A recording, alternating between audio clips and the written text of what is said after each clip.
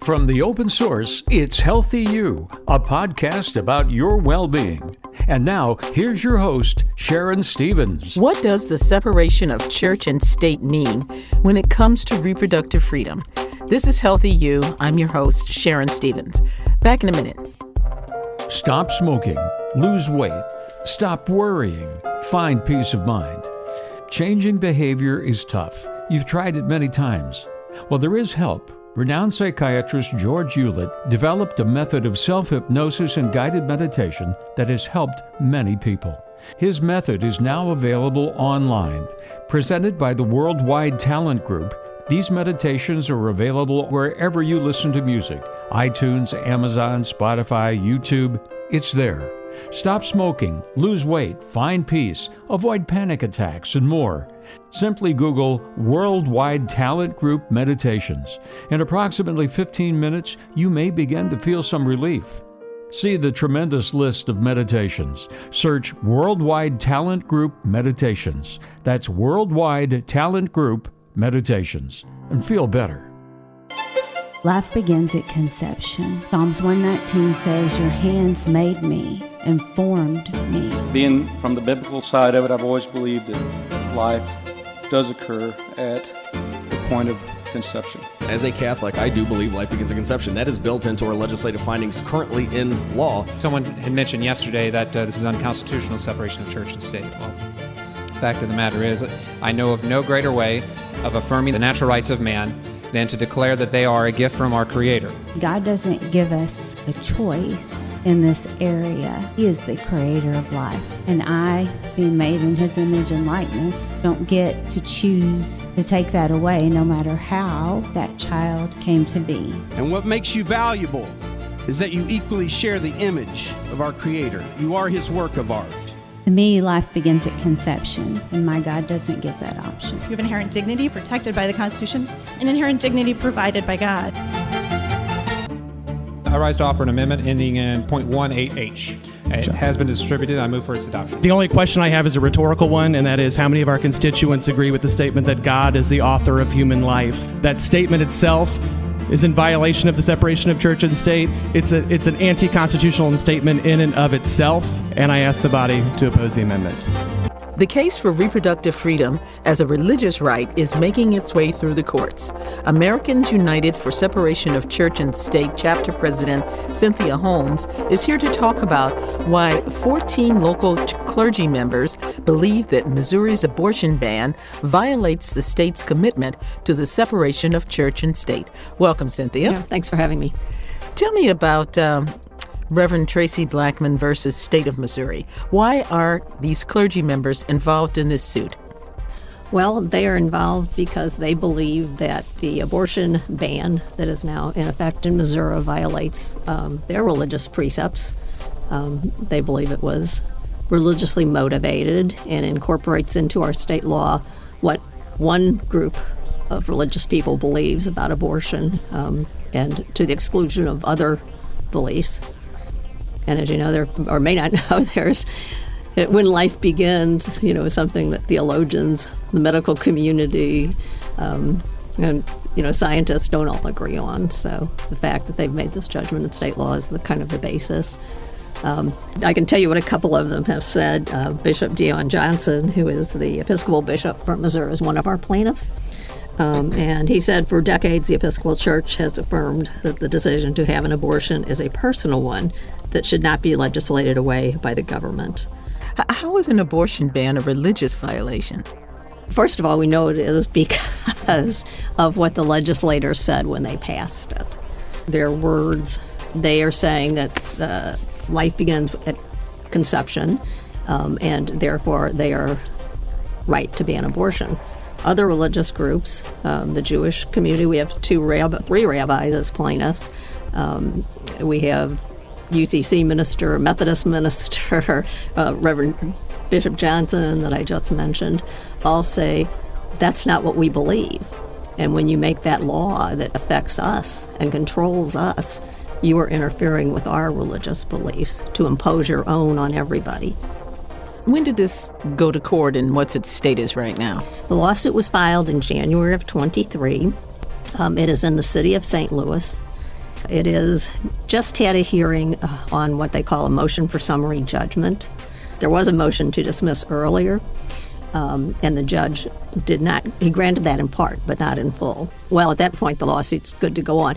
One of the things he did in his order, which is interesting, is originally prosecuting attorneys across the state were joined as defendants because they would be enforcing this law, and they filed a motion to get out of the lawsuit on the basis of, we don't know whether the law is going to be upheld or not, so we're not enforcing anything. And they got out of it. Interestingly enough, the prosecuting attorney, a female prosecuting attorney in Kansas City, said, I want to stay in on the side of the plaintiffs. She said, I guess, felt the same about her religious rights as our plaintiffs do. There was a motion for summary judgment, and that's just recently. It'll probably be decided in January, where the defense says, just based on the pleadings and the facts that are admitted, there's no case here. And so they're asking the judge to throw it out again. So once he makes a decision on that, if he does not throw it out, which we're hopeful he won't, then the case will go forward with discovery, depositions, and all of that, and probably go to trial. What if he does throw it out? Then what? Well, then it'll be appealed to the Missouri Court of Appeals and ultimately the Supreme Court. The case is filed in Missouri because, you might think that's a weird case to choose to file it since our state is somewhat conservative. But our Constitution in Missouri, the separation of church and state portions, or the religious liberty portions of our Constitution, are actually stronger than they are in the federal Constitution. And our state Supreme Court has said that. So that's one of the reasons the case was brought here. What was then Attorney General Eric Schmidt's argument when you went to court? Well, of course, as you know, Eric Schmidt has moved on to go to try to put his religious views into our federal system. But so it would be Andrew Bailey, the current Attorney General, who is making the argument on behalf of the state. They're saying a couple of things. They're saying that the fact this is just merely a health law and safety law, that it protects women and babies. Of course, if you are a woman who is 3 or 4 or 5 months pregnant and something horrendous happens and your baby is going to die anyway, and carrying your pregnancy to term threatens your life or your health or your ability to have children in the future, as is going on in Texas right now, you would see it differently, that it's not health and safety. It is taking a decision, in our plaintiff's point of view, that should be made by women and their clergymen and their spouses or partners and their doctors. This is Healthy You by The Open Source. I'm your host, Sharon Stevens. Back in a minute. Located in St. Louis, The Open Source produces community-focused content. Everything that is published by The Open Source is about fulfilling the positive mission. The Open Source showcases the story of our neighbors in an effort to help everyone achieve and thrive. The Open Source TV streams on Roku, and the podcasts are available wherever you listen. Help the Open Source grow by sharing this episode. Thank you for listening. They sued us back in January, and here we were to defend the abortion laws that the people of Missouri passed through their elected representatives. We've been fighting this for the past 11 months. We hope that the court will recognize that this was clearly the intent and purpose of the legislature to impose their religious beliefs on everyone in Missouri by passing this abortion ban and strike it down. So passed in 2017 and 2019, so that we think the court should really be looking at the law as it exists today rather than in the 1800s. They're trying to resurrect a long discredited theory that the Supreme Court rejected 6 decades ago. Let's talk about Texas for a second. How closely are you covering this case where the state Supreme Court has at least temporarily blocked a lower court decision that would have allowed a woman to go ahead with an emergency abortion? Right. Well, Americans United as such is not involved in that lawsuit. We don't represent any party, but of course we are following it very closely. Texas law basically is very vague. That's one of the problems. But it only would allow an abortion in a medical necessity, but the way it's being interpreted by their attorney general is pretty bad. The woman in Texas, I think, is 20 weeks along. her baby has a fatal chromosomal abnormality that if it is not stillborn, she will take her precious baby that she wanted and watch it die.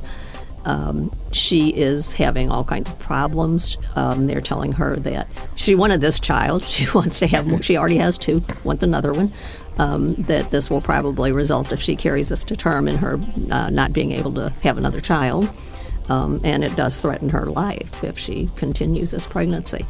It's gone through 2 levels of the court in Texas. The trial court said, yes, she should be able to get an abortion even under our restrictive law. And then the Court of Appeals upheld that. The Attorney General in Texas, an old white man, has said, oh, no, I should decide what happens to this woman and her child and her family. And so he has appealed to the Supreme Court. They put the lower court's decision on hold. So we don't know. The problem is she doesn't know how quick this is going to happen. I mean, it's reaching the point where she's going to be in danger, health and life, if this goes on much longer. You know, right now, Texas law says if you go out of state and get an abortion, anybody in the state of Texas can sue you or anyone that helps you. So if her husband flies for Illinois to get the medical care she so desperately needs, he could be sued by any crazy person in Texas that feels like doing so. So that's how goofy, insane the law is in Texas, and we're getting close. We're getting close here. Well, let's get back to the case for a minute. What is your organization's involvement and what's your role? Personally, I don't have much other than supporting the legislation and kind of spreading the word as I'm doing here today.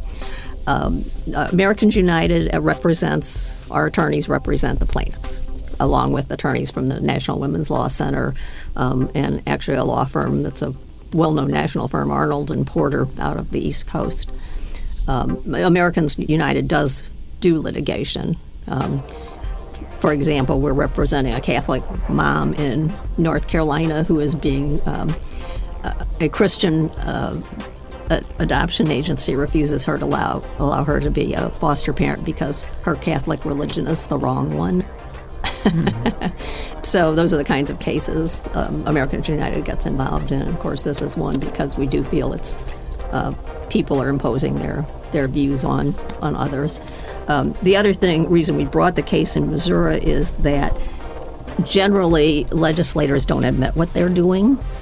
In our case, many of them made statements about quoting from the Bible.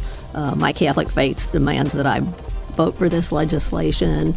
There were lots of those kinds of statements. And then the preamble to the bill talks about God being the creator of all life. And so this is why we're doing this bill. So they pretty much admitted that motivation. And the state's view, yes, one of their points is, so what?